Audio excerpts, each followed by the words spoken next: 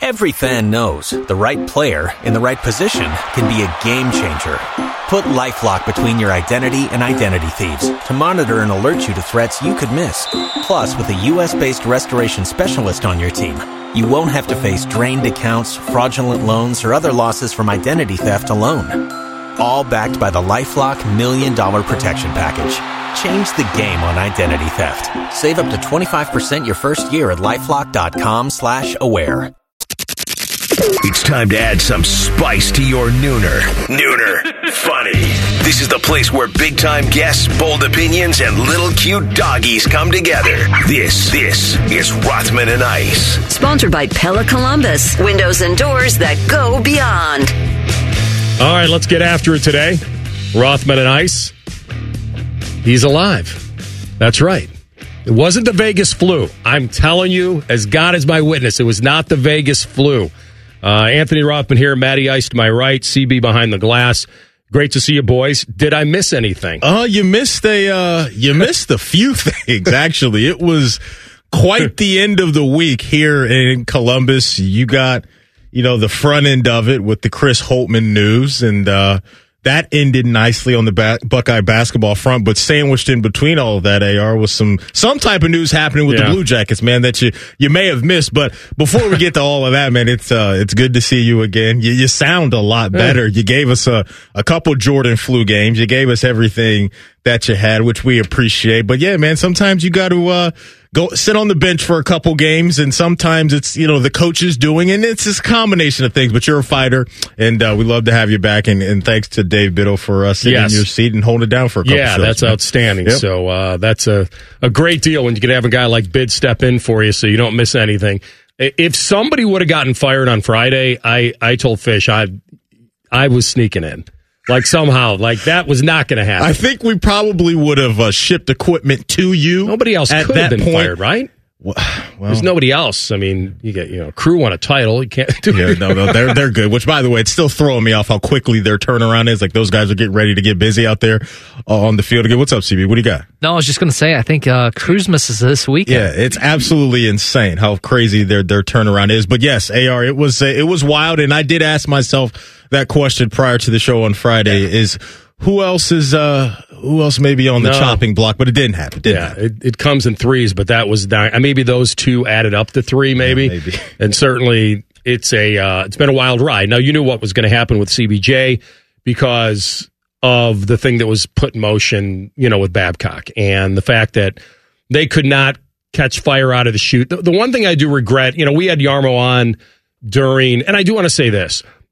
Jarmo came to my golf outing for Homeless to Home with Torts, Raz Torts all the way around the course. It was more fun to watch those two kind of go at it on the golf course in a way than anything else.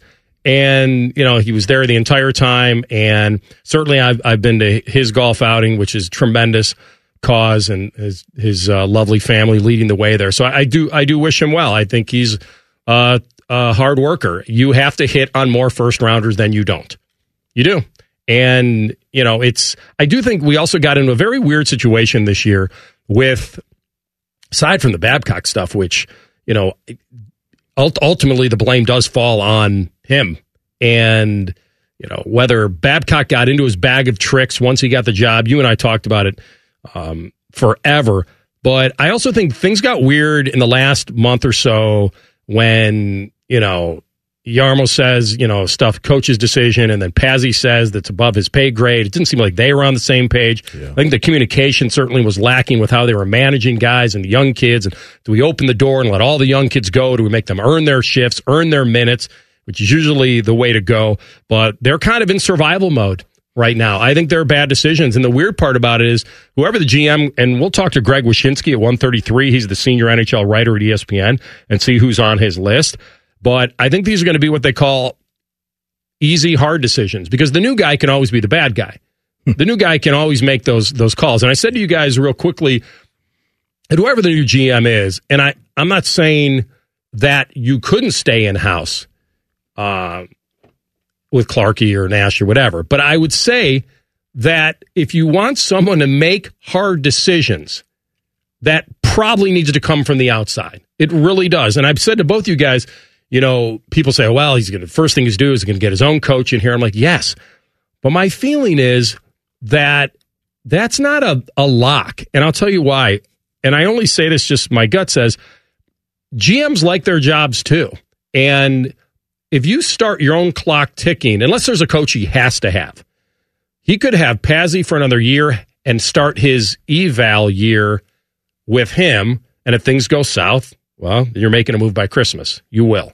And then you'll get a coach in here and whatever. But if he has to have a guy, but I think he may get a chance to make some hard decisions roster-wise and then either let Pazzi have his year and then start the GM clock ticking later. Because if he gets his guy, then his clock starts ticking immediately. This is your guy. You hired him. Here we go. So I wouldn't rule out unless he's got a guy. I'm sure he has a guy in mind. And then the other moves that are going to have to be made, he's going to bring in his own guys, too. I mean, there's going to be a shakeup up near the top in that front office with the GM. But back to Jarmo, I think for every guy, for every Bjorkstrand, you can't have, because he's a third rounder. I mean, that's a great pick. Imagine, Carlson, Wenberg, PLD, these guys that aren't here anymore, Reichel and Dano, they didn't play much. And I feel like that's it. But I don't think you're firing him based on past hits and misses. I think this is about turning a fresh page on this. And I've heard, could a new guy come in here and put Boone on the trade block? I'm like, you want to talk about a PR nightmare? Trade that guy. But it's happened before. And Torts, when that Johansson trade, I think that happens because of Torts. Honestly, I think you have to know where you are as a franchise. And I think the Columbus Blue Jackets have struggled always trying to stay relevant. And it's the hard moves you have to make. And sometimes a coach with 25 years of experience can identify what he wants and bring things to the surface and coach guys hard to find out what they're about. And so I do think the GM is going to be able to make what I'd call the easy, hard decisions because he'd be new and he can play the bad guy. But I do wish Jarmo well. I think he wanted what was best for this franchise. He lasted a long time. And then, you know what else happens, Maddie, and you know this, you don't want to be in the news for non-hockey stuff a lot. Yeah, it's tough. And it always feels like, remember when you had JD on, I said, well, you're the ringleader or whatever I said to him. I go back to managing the circus. And he was like, circus? Circus is baby stuff along what side's going on here. So I think that's what they have to get back to is make some hard decisions. And they got some bad contracts, dude. They got young core that we'll find out whether that's blue chip talent moving forward. But you still got Elvis and Goody and Severson and those contracts that are pretty hefty. And so it's going to be interesting to see what they can do to kind of reset and admit a little bit on that you do need to reset. Chicago can go through it. The Flyers can go through it. The worst thing that's happening to Philly is they're winning. This is a rebuild year for them. Yeah. And so a lot of times when you try to stay relevant, you kind of float. And that's the tough place to be, right? If you're maybe, use the term serving two masters at the same time. And I'm not saying that's exactly what's been going on, but there has been, I think for me at least, the feel of, well, which way is this franchise going? Are we handing the keys over completely to majority of young guys? Or are we trying to split the difference where have young guys get experience, but also have veteran guys that are getting paid decent money doing the same thing? And that can be a tough place to be. And I got an email after JD had his press conference last week, and it was just a Jacket fan that is frustrated with hearing about the process, right? And I know JD used that word, and he said on the air, sometimes I feel like I don't use it enough. And this fan base, I think, has done an amazing job of showing up and supporting this team over the last couple of years to where the product on the ice hasn't been very good. And I think there's some Jacket fans that are frustrated with hearing about, well, we have all these guys in the pipeline, we have all this talent, or we're either not seeing them or they're not getting a ton of playing time. And those are the things that I think need to get ironed out moving forward. You laid it out well. This is going to be a very interesting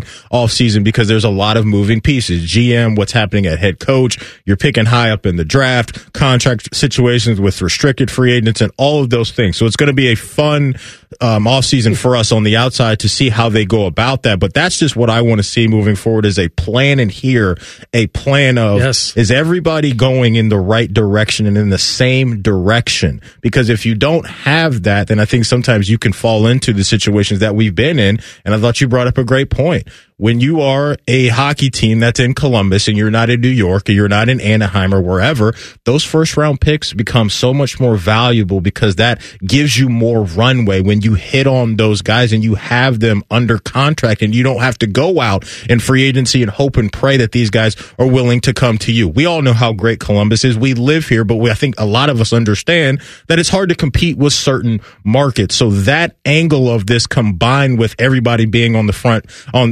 office on the same page, I think is going to be paramount for this franchise moving forward. They got to get leaders. Yeah. That's I mean, outside of Boone, obviously, and it's always great, and I've told you this, that your best players have to be your leaders.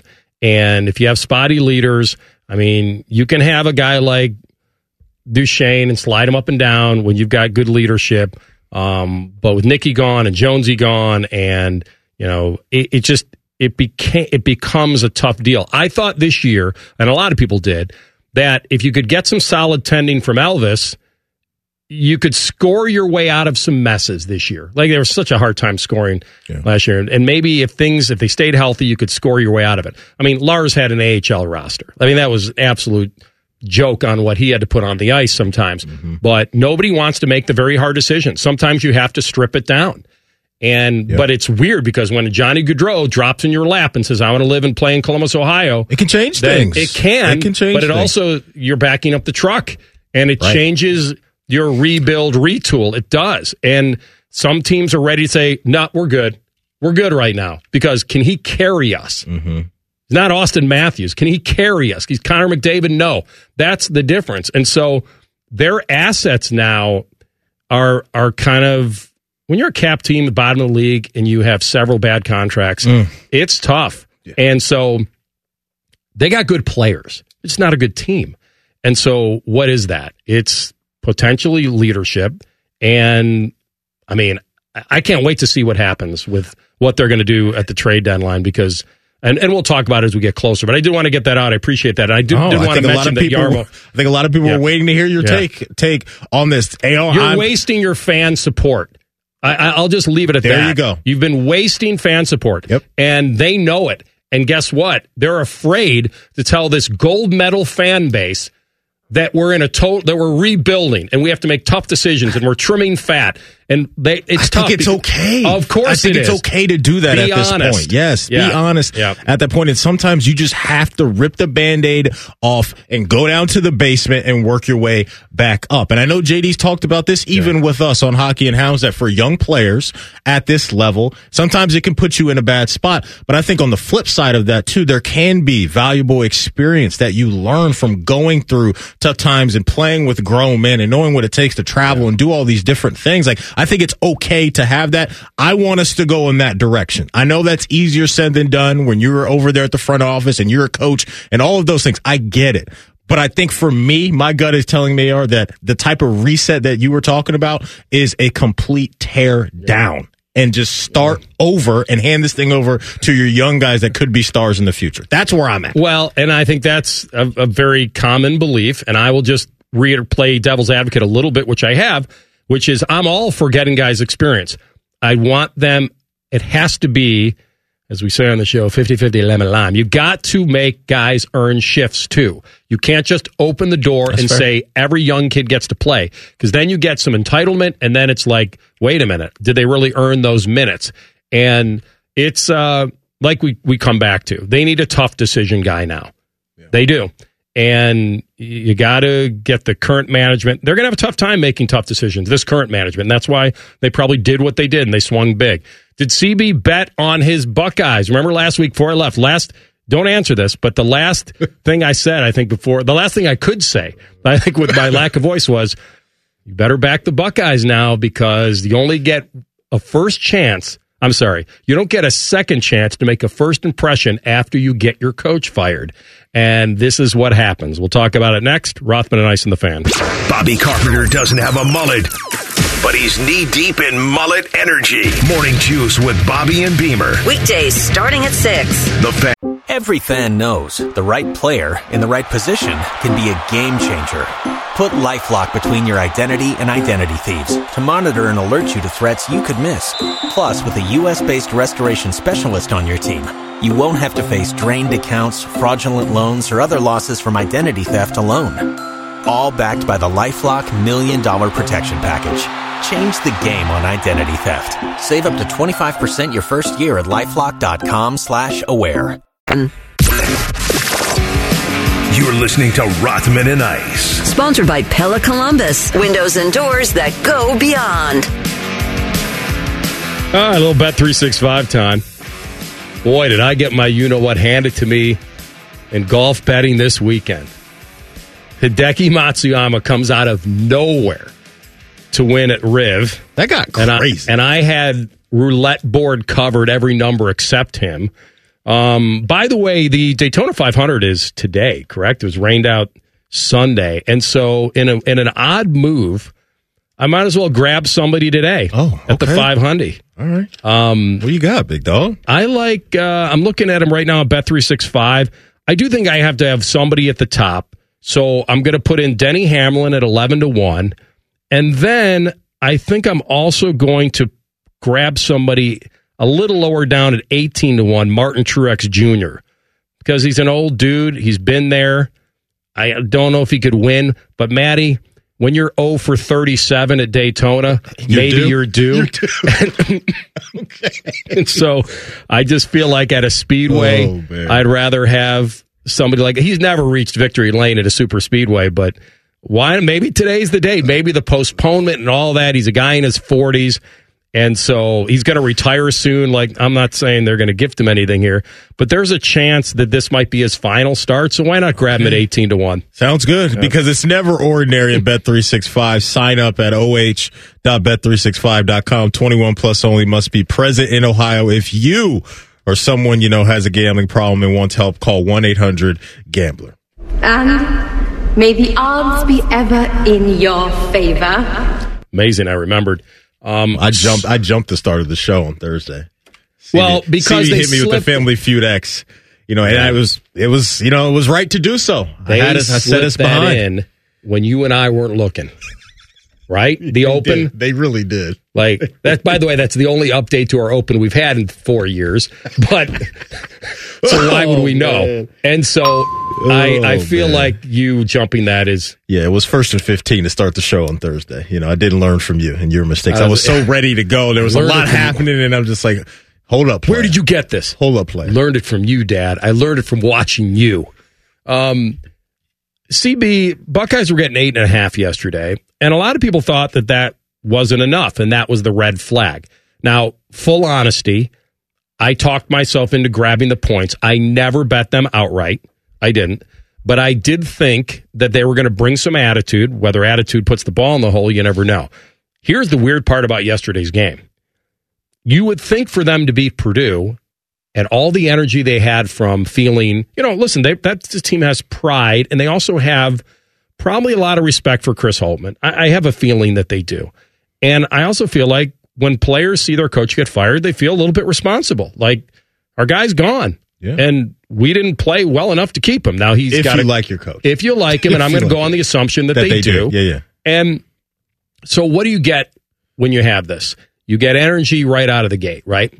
This team fell down 8-0 right out of the chute. You would think if they were going to win this game, that a good start was the key of all keys, besides Zed. And when you're trying to show new attitude, but there was so much. Here's the tightrope Buckeye fans have right now. Where was this? It can't be all Jake Diebler. And I feel like, my God, give him every last bit of praise ever for getting these guys. But this set up perfectly.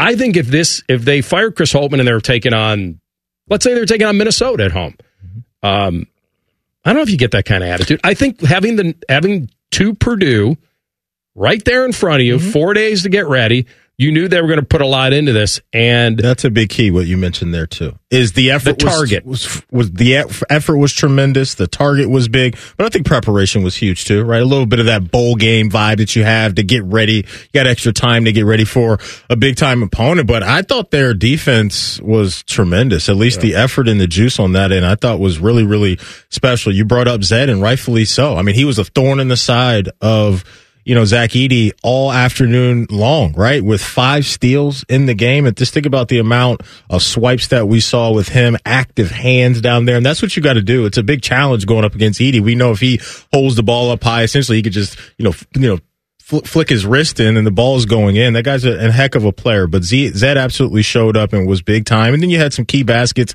down the stretch from Bonner, and Thornton did their thing. Yeah. It was just a well-balanced game. And in the second half, that's what you're going to need, because Purdue had those runs where they went 6-0 run, 7-0 run in the second half. But I thought the Buckeye offense did a good job of answering, whether it was Bonner, Thornton, or some other guys throughout the game. Just you couldn't ask for much more coming out of a tough situation for them with those guys losing their head coach. I think this is, like I said, this is the chance. It all gets rolled into one. Coach got fired. We're a little bit of a laughing stock now. Look at us. We got our coach fired. We're at home. Yeah. Here's a team that has a target on their back every time they play anybody, Purdue, because they're bringing in Edey and they're number 2 in the country. I thought Zed not only played great defense, I thought he looked really good when he got double teamed in the post. He really looked to find guys. And I'll tell you, you also need the ball to go in the basket. I mean, Middleton catch and shoot 3, Bonner with a key 3, Gale going right, winning with his left hand. Stuff that we've known that he can do. I also thought the key to this game was Edey having to sit the last few minutes of the half, because it's felt like everybody was getting to the rim. And now part of that is you have to recognize that and have the attitude and to go for it. But everybody was getting given goes to the rim when Edey was out, and they took advantage of it. Even Austin Parks took advantage of it. So that was pretty cool. But here's the other cool thing for Ohio State is that every game I've seen them be close in the last 5 minutes, they've died. They've wilted. Yeah. Whether it was the pressure because the season, and remember the season, this is what happened. It happened last year. Pressure's off. Freedom goes up. Now the talent can shine. We're not afraid. We're not playing not to lose anymore. We're playing to win. And they had a whole new page, a new canvas to paint on Saturday or Sunday. And so that's it. But when you're up, they were up 5 with 5 to go. They were up 3 with 3 to go. They've been in these positions before. And I thought that and listen, let's also say, battle going on fire to start the second half, putting them up 12, gave them the cushion to have that Purdue bounce back. And it was great that he did have those moments, because it was a bit of a question mark coming into this game, just because the 2 games prior to that, you're talking a combined 11 points in the games against Maryland and Wisconsin. And that's going to happen with shooters, right? Especially a guy that doesn't put it on the deck a ton. He's going to stand out there and knock down threes and hurt you that way. And he was tremendous, right? 3 of 5, 60% from the 3-point line. He gets you 19, and you get Thornton doing his thing, throwing in 22 points as well. So we mentioned the contributions from guys that came off the bench in Key and Bonner, but you have 2 of your 5 starters in Battle and Thornton that were really good too. Yeah, and Battle hit a big fadeaway at the end too. So great defense on Edey. Anytime you put the ball on the floor in the paint, they slapped it away. But the transition from Chris to Jake was obviously had a lot of emotion wrapped into it. And here's Coach Diebler on his convo with Coach Holtmann. 2 things happened in the last few days that just really helped me. One was a conversation with Holt a couple nights ago that it just gave me kind of a confidence in him talking to me. And I'm not going to get into any details of the conversation, but that was really helpful for me. And I'm so thankful for that conversation. I'm so thankful to God to give me the peace and just the comfort to fill into this seat in what's been a challenging few days. I don't know if there's anything he can do to be elevated. I think it's going to be an interesting ride for him. It feels a little bit like he's now just the caretaker to kind of get you to the end and feel good about the program and continue the development of some of these guys. Yeah. But I give him a lot of praise for wrapping that up. And there was a lot sunken into that, and they had a big crowd. So CB, did you bet him to win? No, what's funny is the 2 days you were out, Thursday, Friday, I followed your method, take the big home favorites and like a big parlay, won that Thursday, Friday, and Saturday. and I got a little frisky with it. I added Purdue on the road to it for my Sunday version, and obviously that did not cash. Mm-hmm. You know I don't like road money line favorites. I know. I was just, you win 3 in a row, you start to feel good about yourself. Well, and it's the mental hedge, right? Because you were obviously thrilled with the win, and you would have been paid if they lost. So you played it well. That's a good call by you. All right, Greg Wyshynski is up next. He's the senior NHL writer at ESPN. We'll ask him about his list right now, GM candidates, and the tough decisions that will be made over in CBJ land. Rothman and Ice on the Fan. Wake up with the Fan. Eat lunch with the Fan. Go to bed with the Fan. Dream about the Fan. Then change your sheets. Gross. Ew, you guys are gross, but stick around in case I don't find anyone else. The Fan. Every fan knows the right player in the right position can be a game changer. Put LifeLock between your identity and identity thieves to monitor and alert you to threats you could miss. Plus, with a U.S.-based restoration specialist on your team, you won't have to face drained accounts, fraudulent loans, or other losses from identity theft alone. All backed by the LifeLock $1 Million Protection Package. Change the game on identity theft. Save up to 25% your first year at LifeLock.com/aware. Their cholesterol numbers put all other fan hosts to shame. You were listening to Rothman and Ice. All right, welcome back into Rothman and Ice, and thrilled to bring this guy onto the program, senior NHL writer at ESPN. He's Greg Wyshynski, affectionately known as the Puck Daddy, or maybe the ex-Puck Daddy, but he is a new daddy, so that's good to know. Congrats, my man. Thanks a lot, man. Yeah, her name's Iris. She's doing good. Already, conditioning her to become a Devils fan, as a tradition of the family.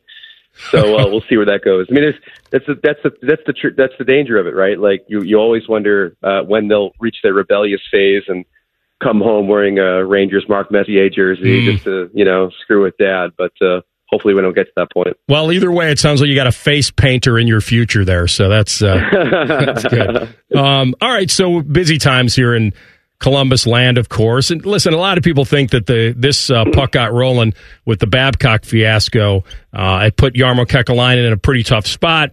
It put, obviously, John Davidson in a very tough spot. They weren't going to hand over, apparently, Jarmo the trade deadline here. That's probably the reason they made the move. But I think what everybody wants to know is, from what you're hearing, give me some GM candidates. Is this a coveted job? Will they have to spend a lot? Will they want to spend a lot? Just your take on that. Well, coveted job, I think so. I mean, not only, you talk to GM candidates all the time, and the first thing they'll tell you is, look, there's only 32 of these, and some of them simply aren't going to be coming open anytime soon. So when one does come open, obviously it is a coveted gig. And I've been saying since the beginning of this process with Jarmo that I think Columbus is a pretty attractive place, not only for what's on the roster currently. I mean, when your starting point is some of the young players they have on the roster and in the system, in particular, Adam Fantilli, I mean, that's a pretty good place to be. You're already kind of a step ahead in a rebuilding process. But not only that, but obviously, you want to go someplace where you're going to look good, right? And we know where the bar is set in Columbus under Jarmo. They only had the one playoff series win, a shocking one, of course, the Tampa Bay one. But they didn't really have a lot of success. And so not only is it a market that you've got some pieces in place, it's a market where any success above where the bar is currently set is going to be seen as a real breakthrough. And then, you talk to people around the league, they know what Columbus is. They know it's a market that's going to pop off in the way that we've seen places like Nashville, for example, pop off once their teams got successful for a sustained period of time. So I think it's a real plum gig, to be honest with you. And as far as where they might go, I mean, John Davidson, I was really encouraged to hear him say that they were thinking outside the organization. They've got some people internally who obviously I think could be really candidates. Chris Clark's a guy I like. Rick Nash is obviously being groomed for something. But I like the idea of going outside the organization for maybe an audit of the totality of what's going on in Columbus.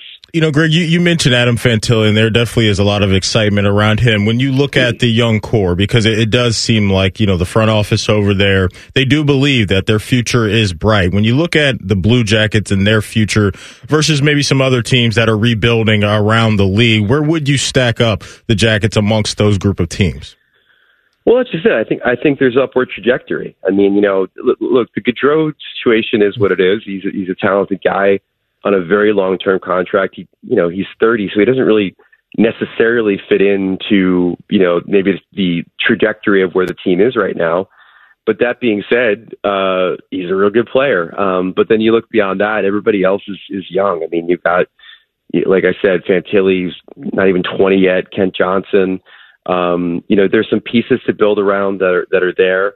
And as I mentioned Gaudreau. I mean, that's what makes this job kind of intriguing, is the idea that whoever comes in is going to have Gaudreau, is going to have Werenski, is going to have Severson and Provorov and some of the other pieces that Jarmo moved in to try to stabilize the team or get them moving forward. And, you can use those pieces to ship out and acquire other things, or you can see them as, part of a short-term solution. So, like I said, it's a very intriguing roster to take over if you're a GM, and in a market that I think is just one of the better ones to try to turn around. All right, Greg, they certainly do have some young talent. Whether they become real blue chip talent over time, that'll tell you what's going on here. But they do have a very big issue, it seems like, in net, because Elvis has been certainly playing better. Tarasov, how healthy can he be? I heard Weeksy say that Jet Grieve should be getting his shot here. But let's get back to Elvis. That's a $5.4 million hit. And can this guy really be a 62-game-a-season starter? And I don't even know what market there would be for a guy like Elvis. It just seems like another bad contract that they have right now. Yeah, and you mentioned the hit, but the hit's not the issue. The issue is the 3 years beyond this one that you've got to take that hit on for. I mean, you look at a guy like Jake Allen with the Montreal Canadiens, for example. There's hand-wringing about taking on his contract for this year and next year. So the goalies who have term beyond next year, it's an even harder thing to do, especially when they're making the kind of money that Elvis is making. So you're right. It's a tough contract to move. If it was maybe more in the line of he becomes the UFA after next season, I think they probably have a little bit more ease with which they can move him, because honestly, it's a pretty robust buyer's market for a goalie right now. If you look at the teams that currently are sniffing around the playoff bubble, like the Kings, the Devils, others that could certainly use another body in the crease. But to do it for that kind of term with that kind of money with somebody, like you said, that is a little bit more of a question mark than some of the other goalies available on the market, it's a tough gig. So zooming out from Columbus, just want to get your take on, some of the best teams in the league right now between, Florida and Vancouver and Boston. From your eye test and covering this league very well, who for you right now is that team that you would back as we enter the most important portion of the NHL calendar? I've just been really impressed with Vancouver. There have been teams that have kind of yo-yoed up and down the standings and ebbed and flowed. Boston's a good example where at one point it was wow, look at them. They haven't missed a beat despite losing Bergeron and Krejci from last year's team and, having that disaster in the first round of the playoffs. But now after the All-Star break, they've really kind of regressed a little bit, and some of the flaws not on that roster have come out. But Vancouver has just been steady, slow and steady. Their goal differential has always been outstanding. They're getting contributions from throughout their lineup, but especially from their star players. The only thing that gives me pause is the fact that they've had incredible luck. I mean, I've said for a while, the most impressive stat for the Vancouver Canucks currently is the number of games played for JT Miller, Brock Besser, Elias Pettersson, Quinn Hughes, and Thatcher Demko, in the sense that they've not had to deal with the injury absences that some of the other teams in this league have. And as long as that's still the case, they could win the cup. I mean, they're real good, but you wonder whether or not one of those gears will pop off the machine at some point, because players get hurt and you never know when it's going to happen. Greg, give me a final take here on the Patrick Laine situation right now. It's tough because obviously when you go into the player assistance program, you want to respect privacy and hope he's getting the help he needs. But how does that affect moving a player? I mean, you can't. I mean, as long as he's in the program, you can't move him. But I mean, as far as when he comes out and that, I mean, there's obviously going to be a certain amount of time necessary to make sure that he's gotten his life in order, and on the ice, off the ice, things are progressing in a positive way. It's just at the end of the day, it's more than a hockey question. I mean, it's a really bright young talent, a guy that by all accounts should have been one of the best goal scorers of his generation, and he's trying to put his life to get back together. So hopefully he gets there. I love Line A. I think he's a really talented player and also a really interesting person off the ice, and I hope that this is what he needs. Yep. All right, Greg, thanks very much. As the world turns here in Columbus, we will turn to you in the future. Thanks, my man. Talk to you soon. Anytime. Thanks for having me. You got it. Greg Wyshynski, senior NHL writer at ESPN, as we talk Jackets in their transitional phase here. All right, we'll come back with a Buckeye Bulletin, and certainly a tough week. Players have put themselves in this position. They fought their way out on Sunday. How they handled the Holtmann firing, you'll hear from Jamison Battle on that next. Rothman Ice in the Fan. 1, 2, 3. Here in the Fan is always football o'clock. Proud to be your home of the Buckeyes, Browns, and all the NFL games you can handle. The Fan. Every fan knows the right player in the right position can be a game changer. Put LifeLock between your identity and identity thieves to monitor and alert you to threats you could miss. Plus, with a U.S.-based restoration specialist on your team, you won't have to face drained accounts, fraudulent loans, or other losses from identity theft alone.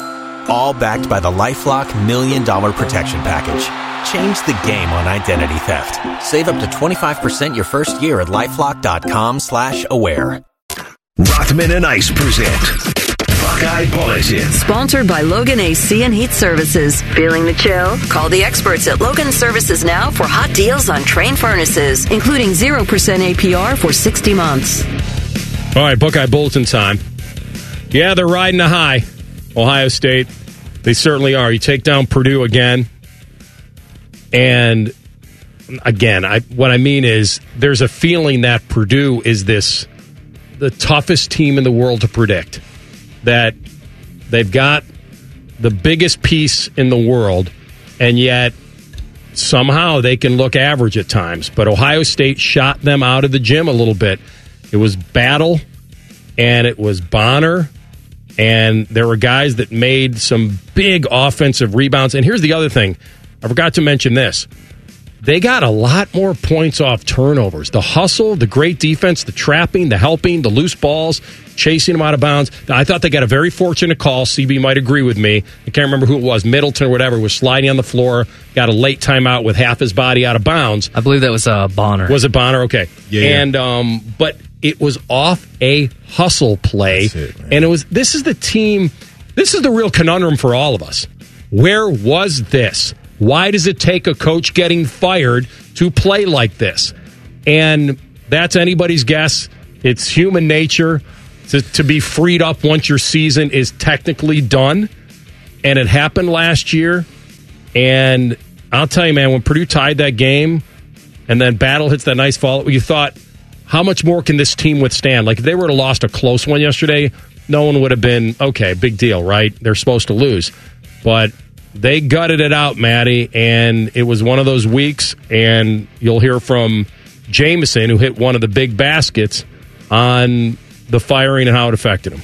I think the biggest thing was just us collectively just coming together as a team and just within that adversity, growing closer and just staying present in the moment. I think that's something I've talked about this whole year, and not letting the past affect us and not letting what's in the future affect us, just staying present in the moment, focusing on each day.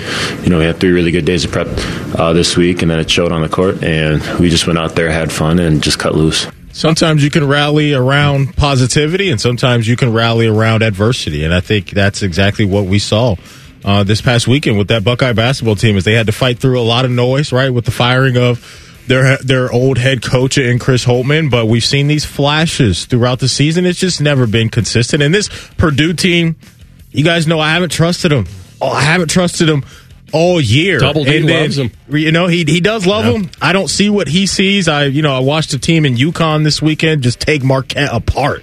And that for me, you're like, my goodness. You talk about a big man that doesn't get talked about like Zach Edey does, but this Klingon dude is for real for them, and they got depth all over the place. So UConn is nasty coming out of this week, and I'm like, okay, I see the vision with them. But going back to Ohio State and the guy that we just heard from in Jamison Battle, you can have those games to where he really has that offensive firepower, but sometimes it's just not going to happen when you're a shooter. But I think in this game, you got the combination of his timely shooting, as you mentioned, in the second half. But then you had a guy in Zed Key, and you guys mentioned Bonner, and both of those guys, whether it was defense or key buckets late in the game, they really brought this thing together as a whole. The Ohio State basketball team did. So now we just got to see what type of effort we get on the road in a couple days against Minnesota. But they should be where their feet are right now, and they should absolutely enjoy this win against Purdue because they earned that on the court. But off the court, even getting to that point before tip-off, they had to fight through some things too. And that sometimes that's not easy, and I thought they did a good job handling everything. No, this wasn't just catching Purdue on an off day. Yeah. I mean, Purdue went 20 for 20 at the line. 20 for 20. Yeah. And Ohio State beat them. And so I feel like the last two words that he said, have fun and cut loose, I think that was the key to the game because they were no longer playing with the weight that they were playing for their coach's future. I think a lot of people use that phrase, dead man walking or whatever. Like, it felt like when the three of us were in Vegas and they lost, the 18-point lead at home in Indiana. Like, imagine the weight on that team now. Not only do they know their coach is most likely gone unless they pull a miracle, imagine being a team that doesn't have many miracles to go to. They don't have a bag full of miracles. Like, they don't have that guy. They don't have that. And so I really enjoyed watching this team hustle and then win a close game. Like, sometimes you catch a team on an off day and you shoot them out of the gym. You get a false sense of, okay, man, this is amazing. We hit everything we looked at. Think about the fact that Purdue came all the way back down a dozen in the second half and tied them up. That's a fragile team right now. But they stayed with we got nothing to lose, man. Our coach is gone. Like, we're not going anywhere. Like, it's an eerie thing from last year. What this program needs to get to is how good can we be when games matter? And I'm not saying this game doesn't matter. In the big picture, it probably doesn't. But they beat a 23-win team, and they had a full house. And it mattered. So here we are. Let's also hear from, and I know CB has a couple other cuts that I want to bring up, and one of them was from Bruce Thornton, CB, on the week it was. This one, my hardest, my weirdest, most dramatic times being a college basketball player just last past week. It's not normal when your head coach get fired middle of the season and you finna play probably could be a number one seed, probably in March Madness coming up soon. But I just told our guys what we got right now. Things happen. College basketball is a business, so we just took every day, one day at a time. 3 days out, we won that day. 2 days out, we won practice another day. We kept doing that. Then leading up to the game, you just see your teammates with the confidence, with the swagger that about them. That doesn't matter who we play. We're gonna show how to play Ohio State basketball, and we showed it tonight. All right, 22 points, 8 of 17. He was hitting floaters over Edie. I mean, everything had to fall, yeah. And I think everything lined up for them to play really well. Winning, who knows? But when you think about the opponent we talked about, so this is a team that has a target on their back every time they play. Purdue's bringing in the monster in Edie, number 2 in the country, at home. So the attitude was going to be there for Ohio State. Okay, we can wrap up a lot of our frustration and attitude and the responsibility for our coach getting fired and all that. We can wrap it up into one game. Then you add, okay, wait a minute. Now the fans see the attitude. So now the fan support, okay, wait a minute. These guys are hustling. They're playing well. And then when you get fan support, now all of a sudden the team believes. Like, wow, they're rallying behind us. We can believe we can do this. And then they get it to the finish line. So will this matter when they finish, I don't know, 19 and 14 or whatever? Like, probably not. They're going to need it. Big picture, no. Yeah. But let's see now what this team can be made of. And it's kind of a bittersweet thing because Chris Holtmann's got to be really proud of this game. Yet he's like, well, wait a minute, me getting fired was the missing link?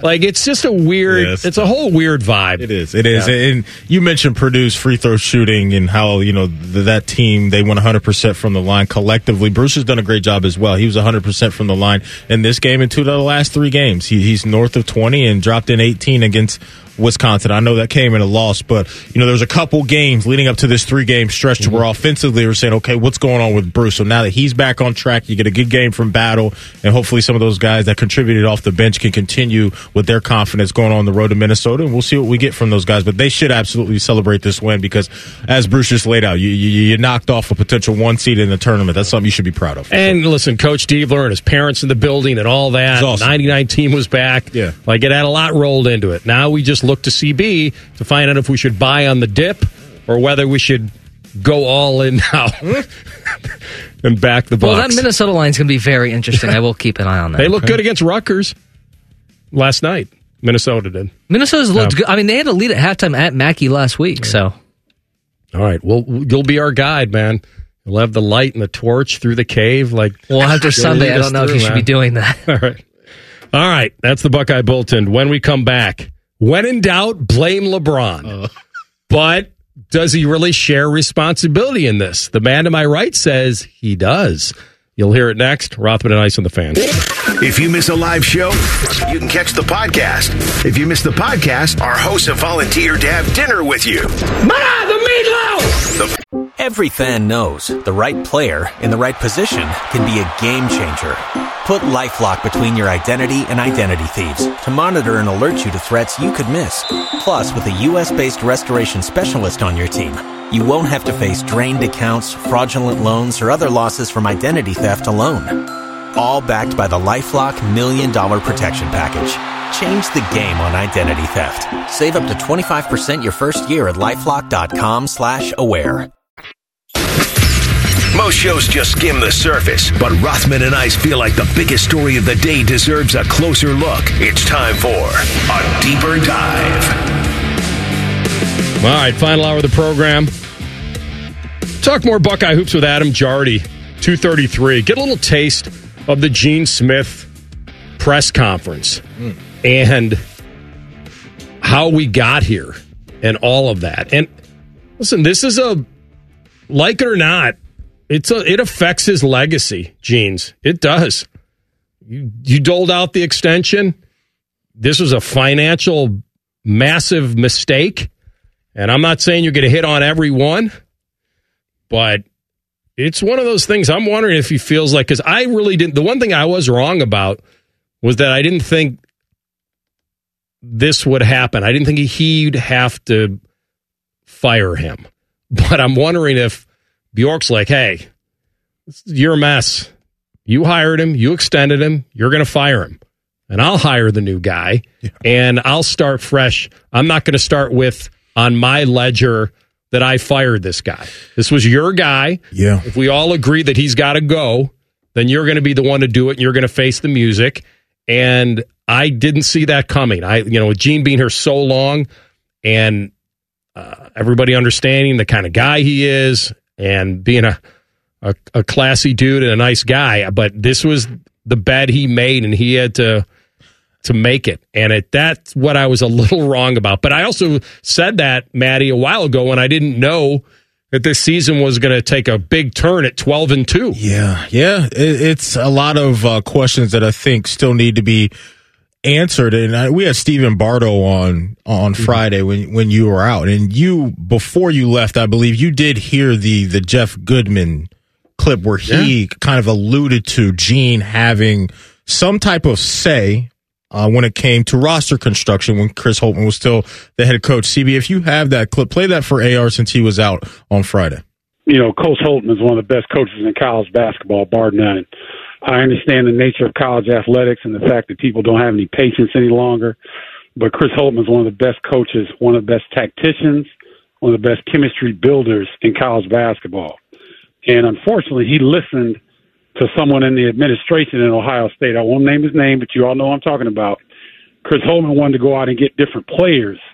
He was instructed to develop these guys. When he tried to develop these guys, he ends up losing his job. So I feel for him and his family, but I know that he's going to land on his feet because he's excellent at what he does. So now that I've consumed that a couple times, AR, and I understand that has actually happened or did happen with Gene and Chris, I need to understand why Gene felt the need to step in and do that.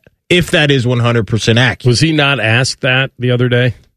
He must not have. I don't know all the questions that were asked over there. I know he was asked about the extension, and there was some level of regret there in his answer when it came to that extension he gave Chris Holtmann. But that part of it, AR, to where you have national media members that are getting that information, I'm going to assume, from Coach Holtmann and his camp, that this wasn't the way I wanted to go about it, but the athletic director, forced his hand. I don't know what the correct term is to use there, but he definitely had some say in roster construction, which it's a little odd for me.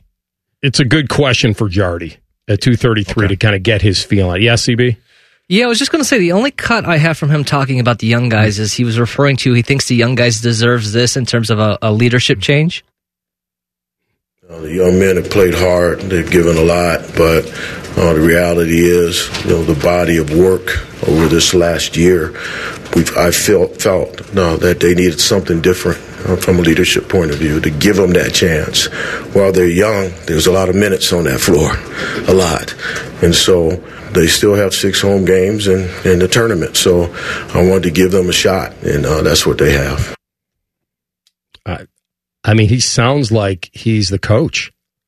I want to give them. When did the athletic director decide who gets minutes? That's been my biggest question in all of this. Unless I've missed this story for years following this program, to me, this is new. To this level. And I say that not that he was doing that while Chris was coaching. I know he's saying it based on that now that I've changed things, now it changes the whole strategy of the end of this season. Now they can roll out young guys and not have anything. And it depends. Maybe they can use the NIT as something to continue this evolution. But I think, make no mistake, he lost his job because he's only made the second round of the NCAA tournament. Once? Twice. And to add to your point, the productivity within the conference that he coaches in has not been good the last 2 years. Yeah. Hasn't been good. So I don't think anybody's banging the table to sit here and say that Chris Holtmann deserved to stick around. It was tough times. It was. And I think he would acknowledge that as well. But the gene part of this is what's throwing me off. Gene pick. It's throwing me off, AR, because I hadn't heard this. I don't think he does this to Coach Day. I don't think he did this to Urban. I don't know. And at the end of the day, he had to buy his way out of this mistake, which is clearly what big programs and successful programs can do. And when you're an Ohio State fan, you're like, well, okay, it's not my money. They got another $13 million sitting around. Let's just give it to them and say, good luck to you. Yeah. Look what they've done with football now and the amount of money. Right? You spend $10 million a year almost on a head coach, and you're like, all right, well, let's go out and get a couple more $2 million coordinators or whatever. It's endless. Yeah, CB? Yeah, I was going to say it was actually 3 times. The one I forgot was the 11 seed year where they beat Iowa State but then lost to Houston. Yeah. Well, the Oral Roberts thing, and like we talked about, you got to cash in when you got a team that can do it. And that's the most glaring part is when, and it happens to a lot of teams, but if Virginia's going to lose to a 16 and then bounce back the next year and win it all, that rights a lot of wrongs. Like they were on the bad side of history, and then they righted it right away. Your highs weren't high enough. Yes, your highs aren't high enough because I'm telling you, man, you make a Final Four, that's when extensions get handed out. That's when it happens, or even Elite Eights. There you go. That's it. But you can't go 500 in Big Ten play and get extensions, and that's way below 500 over the last 2 years. We won 5 games in the conference last couple of years. Yeah, the last couple of years. His overall record is probably over 500, but not by much. Right. But you're paying a guy $3.5 million a year, and I keep coming back to my little scale, which is where do you rank in salaries in America in college basketball?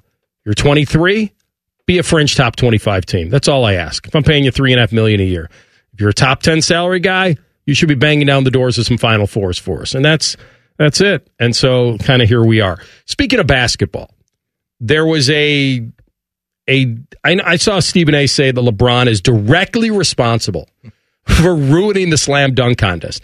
Now, I, like everybody, I watch the highlights anymore. I never watch it live. I think seeing a guy that's only played 4 NBA games win a slam dunk contest at 6'2" in this Mac McClung. Shout out the money, man. I don't even get why he's eligible. Back to back, baby. he's not at the NBA level, but if he's the hired gun to make this thing go, that's fine, jumping over Shaq and all that. Yeah. But where do you stand on that LeBron is the one that sent this thing down a bad road?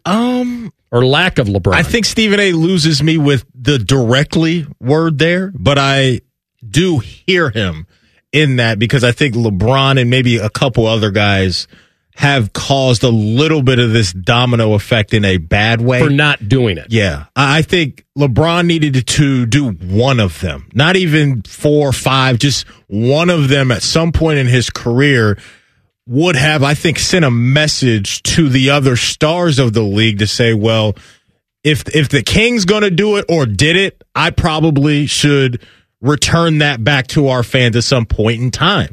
And it's just lost a lot of its sizzle and sexiness for me, AR, because outside of the Vince Carter slam dunk contest a while ago, and you had Aaron Gordon and Zach LaVine put on a great show a few years ago, it's a non-thing for me. And coming out of this weekend, I'm done. Like, it's just a waste of time. And even just zooming out from this, I think we should just be done with all of the All-Star games. Let's just be done with all of them. Now, I understand the league and the TV networks are going to hear that and laugh at me because of the money that they can make with endorsements and all that. I get that. But I'm just saying, from a fan's perspective, me and me only right now, I am completely done with every All-Star game. Hockey, basketball, baseball, the Pro Bowl nonsense. Like, I don't need it anymore, AR. It does nothing for me. So it does a lot more for them than it does us, I think, at this point. And maybe for young kids it does. But if you think about the NBA struggling over the last 30 years to get their popular guys to do the slam dunk contest, I lived through the heyday of it. And, 15 All-Stars have participated in the last 23 years. 15 in 23 years. Not enough. So they went 5 straight years without one. Yeah. So, but I want to say this, because the Stars, what do they say? The risk isn't worth the reward, right? I'm not going to go in there and do some stupid things, land awkwardly, and I get that. I'm actually, in an odd way, like erring on the side of the Stars. I almost feel like they've earned the right to balance their health versus what they're getting out of this. I don't know if they have to carry the responsibility for the league, because here's the other thing I'll tell you.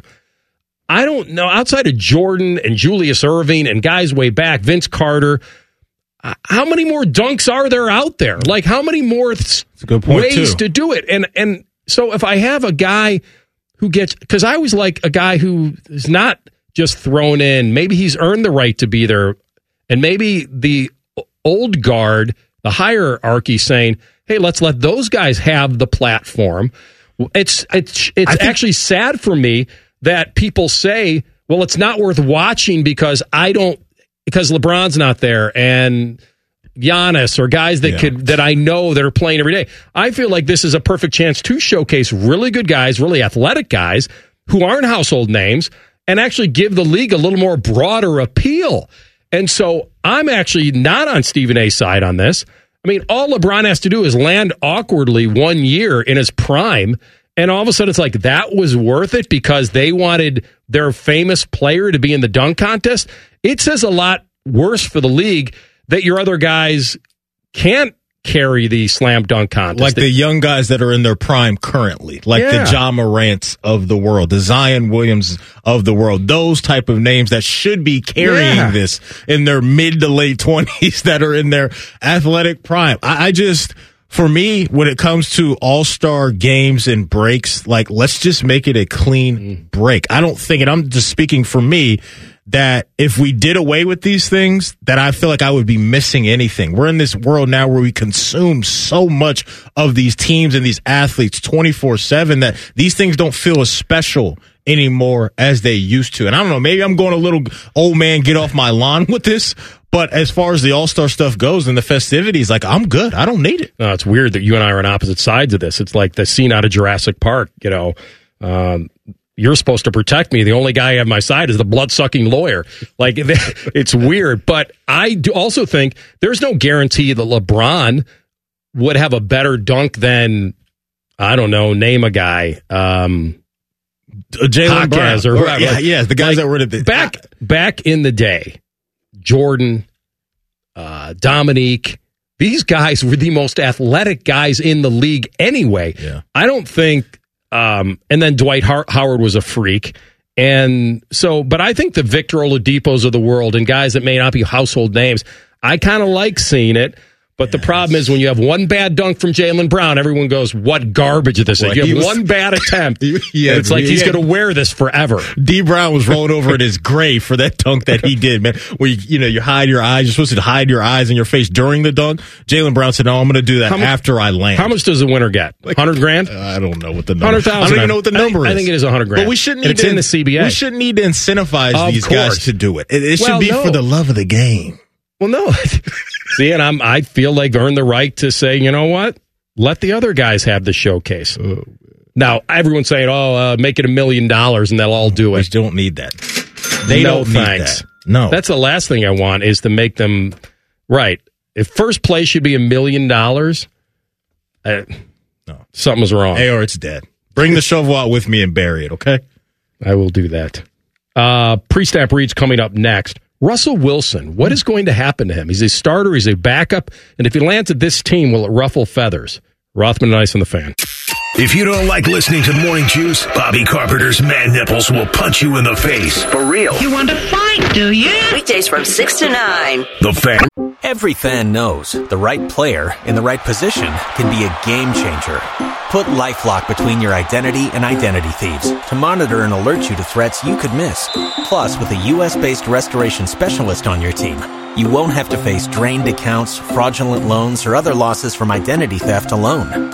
All backed by the LifeLock $1 Million Protection Package. Change the game on identity theft. Save up to 25% your first year at LifeLock.com/aware. Rothman and Ice present Pre-Snap Reads. Sponsored by the Low T Center, reinventing men's healthcare. All right, you've been poring over the grid for the Daytona 500. Yes, sir. I'm locked in. Talked to Maddie into putting a few shekels on this thing. Yep. I got Hamlin, and you've gone deep down the grid, my friend. Yeah, I have. Since I'm not a racing guy at all, I scrolled through the list of candidates over at Bet365, and what I'm going to do, AR, is go with a man that has a name that I like. You know how some people the Daytona like the Kentucky Derby. You know, some people pick their March Madness bracket based off of colors or mascot or whatever. I am going with what I think is an all-name type of guy, and he's low on the list. The odds are absolutely ridiculous. But AR, I'm going with Mr. Anthony Alfredo at plus 10,000. Yeah, you heard that right, CB. Anthony Alfredo at plus 10,000 because at Bet365 they don't do ordinary. Do you want to weigh in on my crazy pick for today? Here's what I got for you. Great first name. Low history on Mr. Anthony Alfredo. I found this out. His first You know what race, his nickname is, by the way? No, what is it? Fast Pasta. I love this. I love this guy already. His first race I saw came back in 2021. Guess where? At the Daytona 500. So he's due. He is ready to get busy today. It's never ordinary at Bet365. Sign up at oh.bet365.com. 21 plus only, must be present in Ohio. If you or someone you know has a gambling problem and wants help, call 1-800-GAMBLER. And may the odds be ever in your favor. Come on, Anthony. Maddie, the big Chevy Camaro guy. All right. I saw this on ESPN today, and it's kind of funny.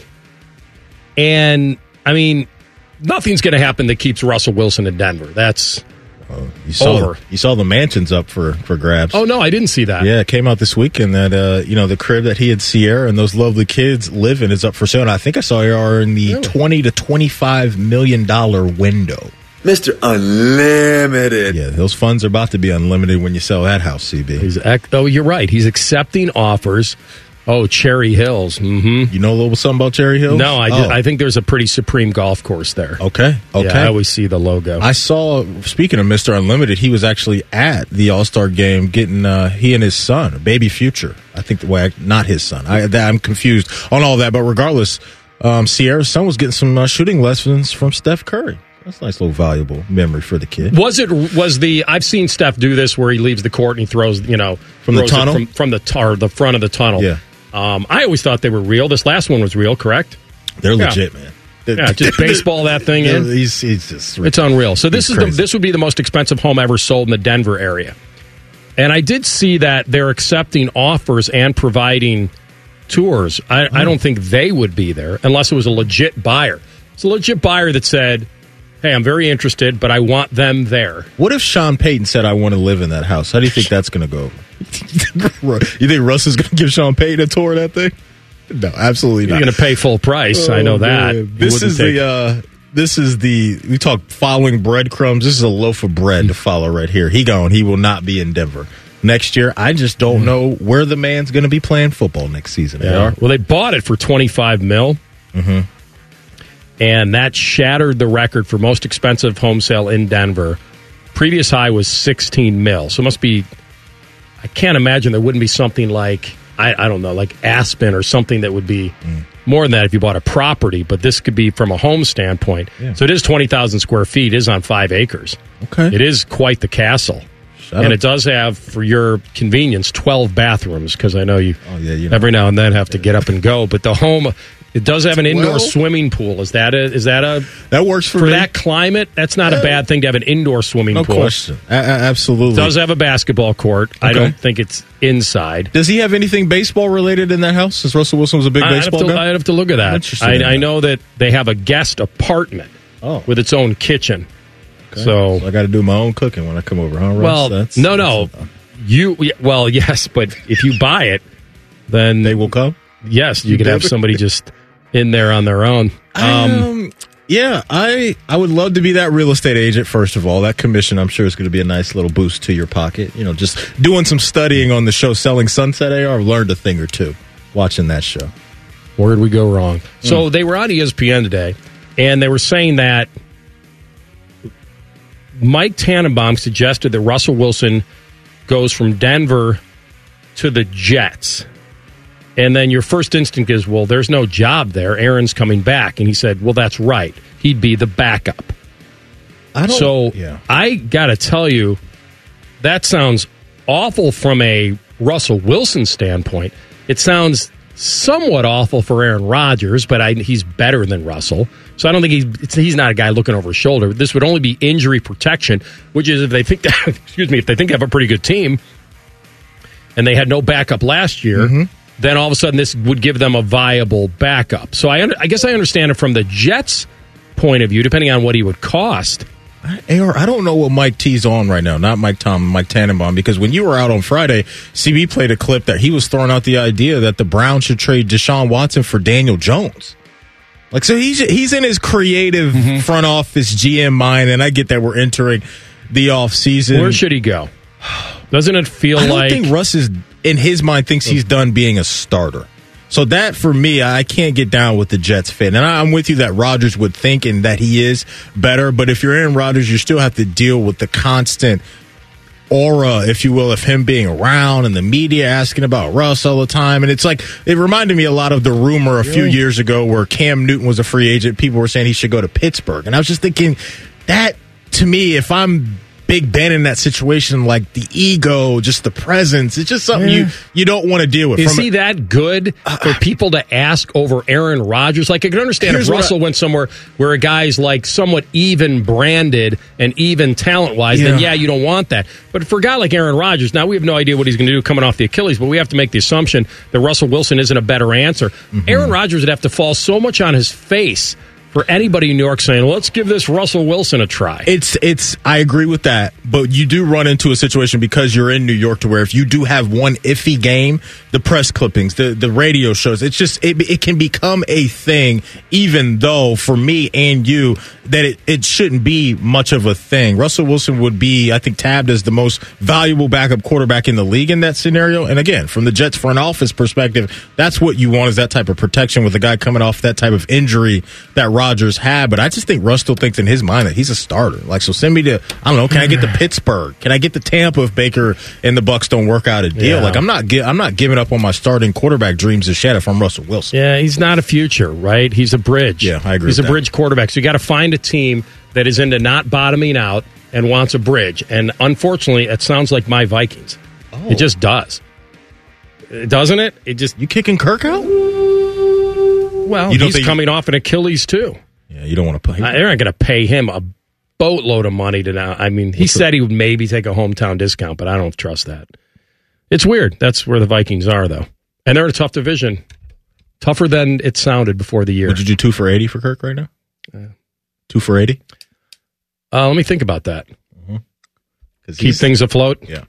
All right, we're going to come back with Adam Jardy and get his take on the Gene Machine and what's going on over there with men's hoops. Rothman and Ice on the Fan. If you consider yourself a Buckeye fan, you've come to the right place. This is your heritage sports talker and home of Ohio State Athletics, The Fan, Ohio sports destination. Every fan knows the right player in the right position can be a game changer. Put LifeLock between your identity and identity thieves to monitor and alert you to threats you could miss. Plus, with a U.S.-based restoration specialist on your team, you won't have to face drained accounts, fraudulent loans, or other losses from identity theft alone. All backed by the LifeLock $1 Million Protection Package. Change the game on identity theft. Save up to 25% your first year at LifeLock.com/aware. The perfect ratio of sports talk, dogs, pro wrestling, and gambling advice. It's science. You're listening to Rothman and Ice. All right, Ohio State men's basketball in the news for good reasons off the weekend. Packed house, 99 team in the house, rally around the assistant coach, take down the monster in Purdue. And all of a sudden, once you get freed up, you can, as Battle said after the game, have fun and cut loose. What happens moving forward, we'll find out. We've got our guy Adam Jardy on the horn now. He's the men's basketball beat writer for the Columbus Dispatch, and he's on the Bryant Heating and Cooling Systems Fangast hotline. Adam, welcome. Thanks for making the time. Yeah, absolutely. Good to be with you guys. How we doing? Listen, outstanding from yesterday. In a vacuum, that was the team that we've been waiting to see all year. Scrap and claw and win 50-50 balls. But before we get to that, I want to get your opinion on this narrative that's been tossed around that Chris Holtmann took a lot of the direction on roster developing and construction from the athletic director. And I'm wondering from your standpoint, you can tell me whether you think it's true or false, Gene self-admittedly was not a portal guy. Maybe he did say, hey, forget this NIL shopping. Let's develop the guys we've recruited. We've got some good classes here. Let's. Is there any truth to that rumor that's been floating since the firing? I mean, it's not so much that they were anti-portal, but it was that they sat down and had conversations about 3 off seasons ago where they said, what do we think is the best way to build a sustainable winner in the Big Ten that could get old, stay old, and keep us positioned for year after year success? And they decided at that time that to build through youth and to build through a more traditional route and then supplement the roster however they wanted to via the portal, like whatever needs would pop up when you'd unexpectedly lose somebody. And so they committed to this rebuild process several years ago. And this is where they are now, which is honestly the thing that surprised me the most in all of this is that this wasn't just a willy-nilly decision that, Chris Holtmann didn't want to hit the portal or whatever, that this was a decision they arrived at jointly that put them in this position where they were the youngest team in the Big Ten for consecutive years. And they didn't do enough in the portal to offset that. You end up in a situation where you are now. So, yeah, that's exactly how it went down. I want to stick with the portal angle on that, Jardy, and get your take on, how you think they've done in the transfer portal, because you're coming off a game to where it's a tremendous win for the program in the midst of a very rough season where you have a transfer guy in Jamison Battle do his thing. But even zooming out from Jamison, how would you kind of grade, if you will, I guess, how this basketball program has done when they've gone into the portal and come out with some talent? Well, I mean, it largely hasn't been good enough. Yeah. And that's a big part of the reason why they are where they are. I mean, you can point to some guys that have been impactful. I mean, Jamison's been great. Keyshawn Woods willed them into the tournament back in year 2. They've had some guys that have come in. Sean McNeil hit a bunch of shots last year and was a dependable scorer on a team that didn't really have anybody. They've had some guys that have come in and been impactful, but it's been their approach. They haven't wanted to take away from the development of these young guys, especially these last 2 years, to where could they have brought in, a more impact player 2 seasons ago to help in the backcourt and take on a more significant role? They could have, but that would have taken away from Roddy Gale and Bruce Thornton's development. So they didn't. So you end up in a situation now where you lose what they lose last year, as many games as they did, and then that sets the stage for, well, now you got to flip it this year, and you got to win at a high level to keep your job, it turns out. And they're in a situation where they're still not quite there from a development standpoint. They didn't do enough as far as bringing in impact guys, and they did have a few too many misses. Even just guys that you expect to be role players that can grow into bigger roles, by and large didn't really pan out. I mean, like a Cedric Russell that they had to scramble and get when Dwayne Washington stayed in the draft. Like, he played well against Duke and then really didn't give him much the rest of the year. You expected that Tanner Holden was going to be a starter on this year's team next to a second-year Bryce Sensabaugh. And obviously those guys are gone. Tanner Holden never worked at Ohio State. He's back at Wright State. So you got some guys that you thought would be able to give you at least steady contribution, and they fell short of that. And then you also didn't bring in enough impact guys. They clearly haven't done enough in the portal to offset the youth. Adam Jardy with us, Buckeye basketball beat writer for the Columbus Dispatch. We take it back to Chris for a moment. And listen, nothing changed. They weren't going to make the tournament after they went on the big losing streak after the new year. Even if they beat Wisconsin and Purdue, they would have had a tough time getting in. They would probably had to win out, make some noise, and whatever. And I don't even know if that would have saved his job. So I want to get your opinion on that. Did Gene, because there was the other, and by the way, Gene obviously liked him, he extended him. Why didn't he at least extend him the courtesy of being able, I heard he didn't even allow him to meet with the team or anything. Like, it seemed like a very weird exit. Can you give me a little bit on that? Yeah, I agree that it felt like a weird exit. I keep thinking about being in that arena on Tuesday night, and Ohio State's down 6. They come out of a timeout. They get a Bowen Hardman three-pointer that falls just short. There was contact. They didn't call it. But if that shot goes in and they're down 3 with about 7 minutes to go, like, how does that game turn out? And if that game turns out differently, are we having a press conference on Wednesday to announce that Chris Holtmann's been fired? Because it seems very unlikely to me that after beating a top 20 team on the road, that they would have fired him the next day. So all of it does, like, the timing is very strange. And the thing that I keep coming back to, I guess, is that clearly, like, the team played like that, nothing to lose yesterday, and it was a great environment, and guys talked about, playing with more pace and all that. And I think you felt the vibes were different, like a weight had been lifted, that there was a different voice and all that. I think that's all real. But do we know what the rest of the season would have been? I think you can say that probably, and you can project however you want to project where this is going to go. But they did still have enough of a runway ahead where you could say, well, if this team goes 4-2 the rest of the way, wins 2 games in the Big Ten tournament, gets a 2 seed in the NIT, and makes it to the Final Four of the NIT. Oh, and by the way, they're going to bring everybody back next year, and we'll go get 2 guys in the portal. You could talk me into that narrative. Now, obviously, the butts and seats speak volumes, and the atmosphere speaks volumes, and I don't think a lot of people wanted to hear that. But you could make an argument that could have been in the offing, but that's not the direction they wanted to go, and that's how you end up with a Wednesday press conference. So, Adam, you know how the game works. A lot of Buckeye fans are playing the guessing game, and I was doing the same thing of who's the next guy. Like, when you look at the landscape of college basketball, maybe even Coach Diebler, since he's already an in-house option coming off a very impressive win, like, where did your mind go when it came to the potential names that we should be bracing to hear maybe for when it comes to this search for the next guy? I mean, I think the interesting thing is not really having a good feel yet for, like, where Ross Bjork sits on things and kind of, what parameters he's looking at this through, because that's the big unknown in all this. Is we're going through a leadership change at Ohio State, and how does that impact who they can and should attract? I mean, I think they should be looking at, guys like Dusty May, Lamont Paris at South Carolina has been getting a lot of buzz, a lot of talk. Do they make another run at Greg McDermott? I think there's a lot to like about a move like that.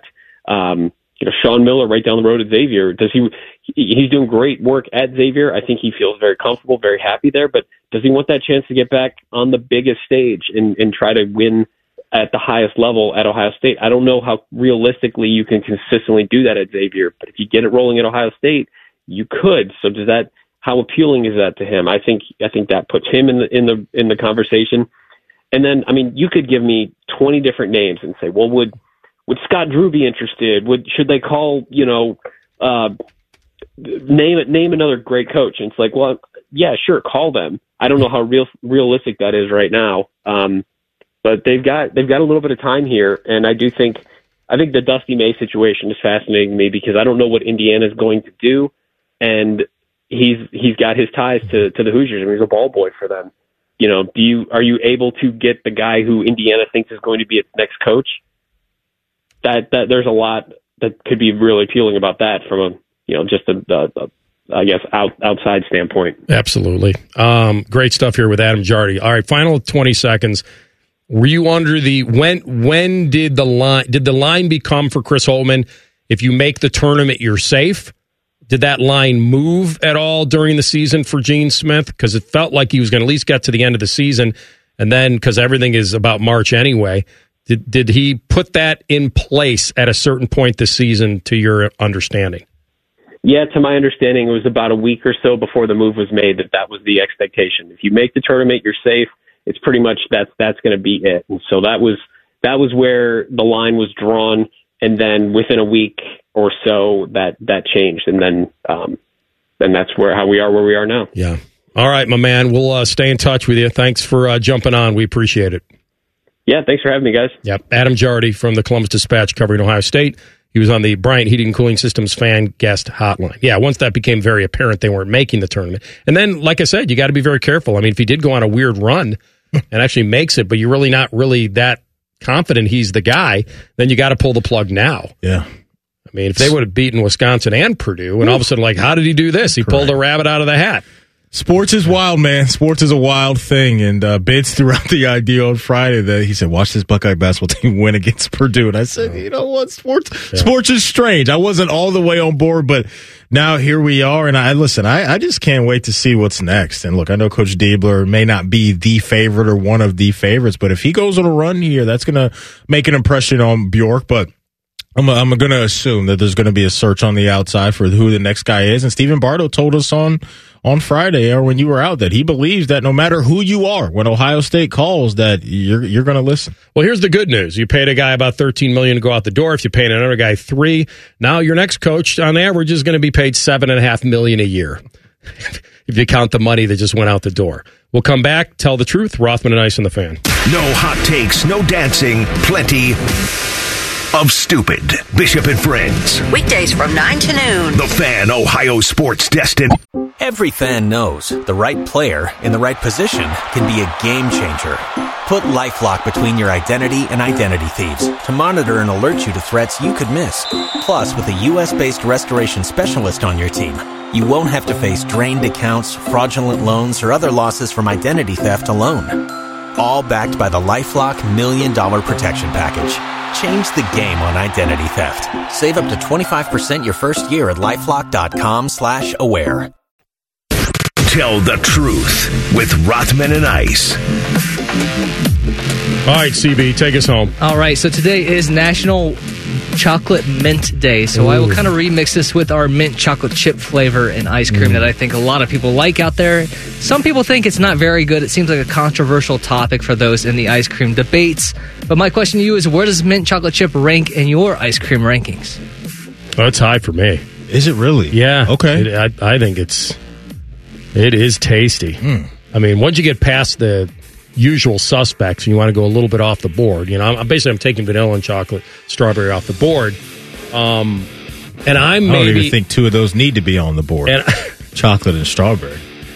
Get it out of my face. And I'm probably years ago, you could get me to replace mint chocolate chip with cookies and cream, but I'm not as much. I do like a cookies and cream blizzard, because you're getting a little more of the chunks of Oreos in there. And I don't know if you can get as much in ice cream. I would say the mint chocolate chip, I used to think regular chocolate chip, vanilla with the chocolate chips, was a little better.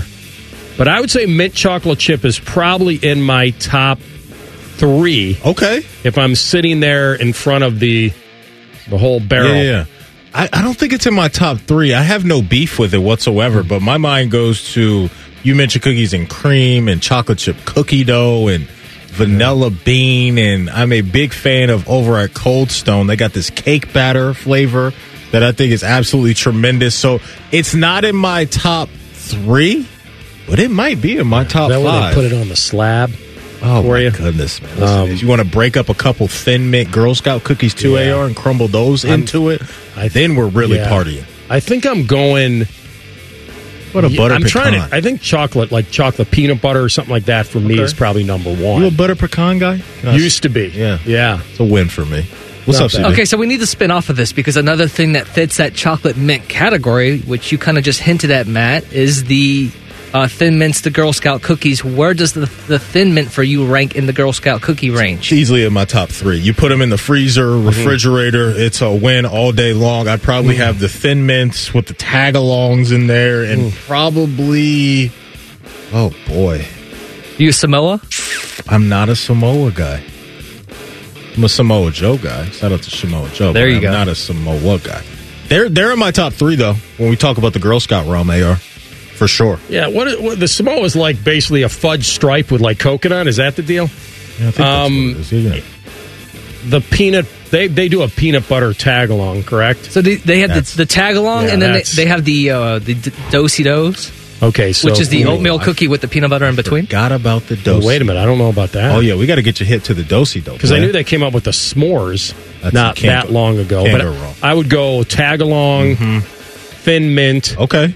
And then whatever actually, old school. I kind of liked a little trefoil, like a little shortbread. My dad loves that. Yeah, you get a cup of coffee or something. You're like, man, I'm dunking that thing. You're getting all sorts of stuff.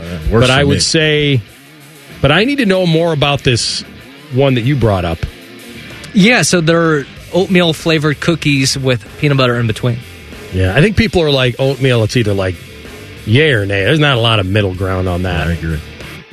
You can't handle the truth. All right, the Daily Fan Poll is sponsored by ER Auto Care, masters of our craft. The question is, how many of the final 5 regular season games, which are at Minnesota, at Michigan State, Nebraska, home versus Michigan, and at Rutgers, of those 5, how many will be wins for this Ohio State team? Will it be all 5, 4 of them, 2-3, or 0-1? So usually you guys know the card I play when you ask a question like this. Usually I just say they're winning all of them. Like usually that's where I go. But no, CB, I'm not going to do that. I actually think I'm going to try to think clearly here.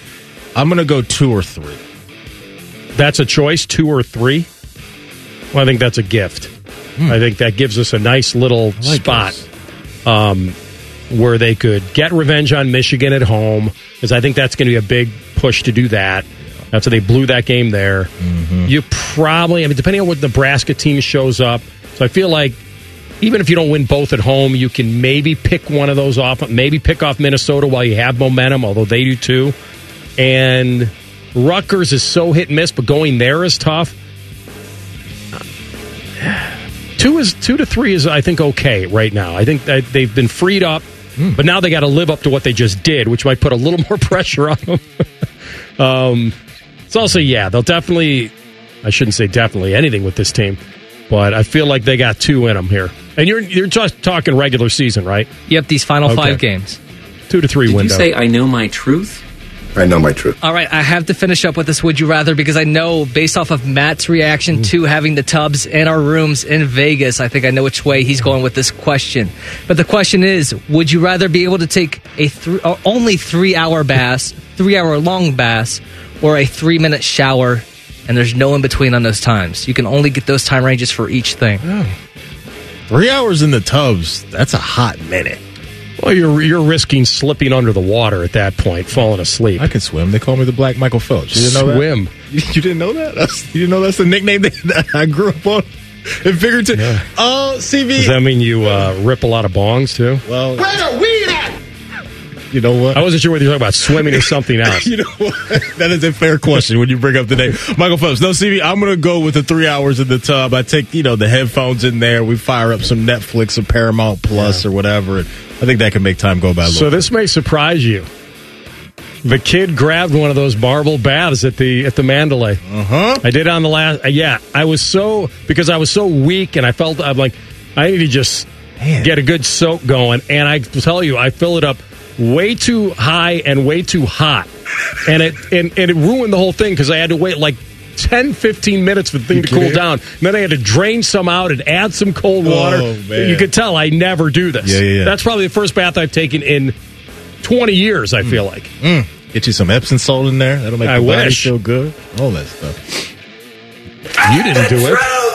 Shall set you free. You're supposed to lead us with the massage at the spa and the baths. It's like CB saying he's going to go to the gym every day. Oh, man, before we leave, if you miss anything throughout our show, if you ever miss anything throughout our show, wherever you get your podcast, type in Rothman and Ice, and all of our goodies will be there waiting for you. Yep. Thanks for listening. Comment and T-Bone up next. We'll talk to you tomorrow. Rothman and Ice and the Fan. We know everything about you. We know you love the Buckeyes. We know you love the Jackets. We know you're wearing a red shirt. I just freaked the hell out of someone. The Fan. This is a Fan Action Update. This action update is brought to you by ESPN. Bet gambling problem, call 1-800-GAMBLER. If you are anything like me, betting the Masters is always on your mind, especially after the Genesis this past weekend. The current Masters odds at ESPN Bet have Scottie Scheffler the favorite at 8-1, Rory McIlroy 9-1, Jon Rahm 10-1. You can find Tiger Woods at 66-1 to win the green jacket. For your ESPN Bet action update, I'm Scotty Vegas. Every fan knows the right player in the right position can be a game changer. Put LifeLock between your identity and identity thieves to monitor and alert you to threats you could miss. Plus, with a U.S.-based restoration specialist on your team, you won't have to face drained accounts, fraudulent loans, or other losses from identity theft alone. All backed by the LifeLock $1 Million Protection Package. Change the game on identity theft. Save up to 25% your first year at LifeLock.com/aware. Broadcasting from the Lindsay Honda Studios. Honda makes the cars. Lindsay makes the difference. Visit lindsayhonda.com. WBNS-FM, HD1 Columbus. The Fan. Sports Center. Good afternoon. I'm Ryan Baker, still riding that high from the Buckeye basketball team and that scene at the Shot yesterday as Ohio State upset the number 2 team in the country, Purdue, 73-69. The Bucks back in action Thursday night at 8 on the road at Minnesota next. As a result of the loss, the Boilermakers dropped just one spot in the latest AP poll behind UConn and Houston to number 3. The Ohio State women's basketball team remained number 2 in the women's AP poll behind South Carolina. They're back at it Thursday as well at Michigan State, 6 p.m. tip. The Brooklyn Nets have fired head coach Jacques Vaughn. The Nets are 21-33 and in 11th place in the East. And the Daytona 500 gets underway in about an hour from now at 4. The race was postponed yesterday due to rain. This one's sponsored by Awaken 180 Weight Loss, a no-risk, all-rewards path to real weight loss. If you're not happy with your results in the first week, get 100% of your money back. Every fan knows the right player in the right position can be a game changer. Put LifeLock between your identity and identity thieves to monitor and alert you to threats you could miss. Plus, with a U.S.-based restoration specialist on your team, you won't have to face drained accounts, fraudulent loans, or other losses from identity theft alone. All backed by the LifeLock $1 Million Protection Package. Change the game on identity theft. Save up to 25% your first year at LifeLock.com/aware.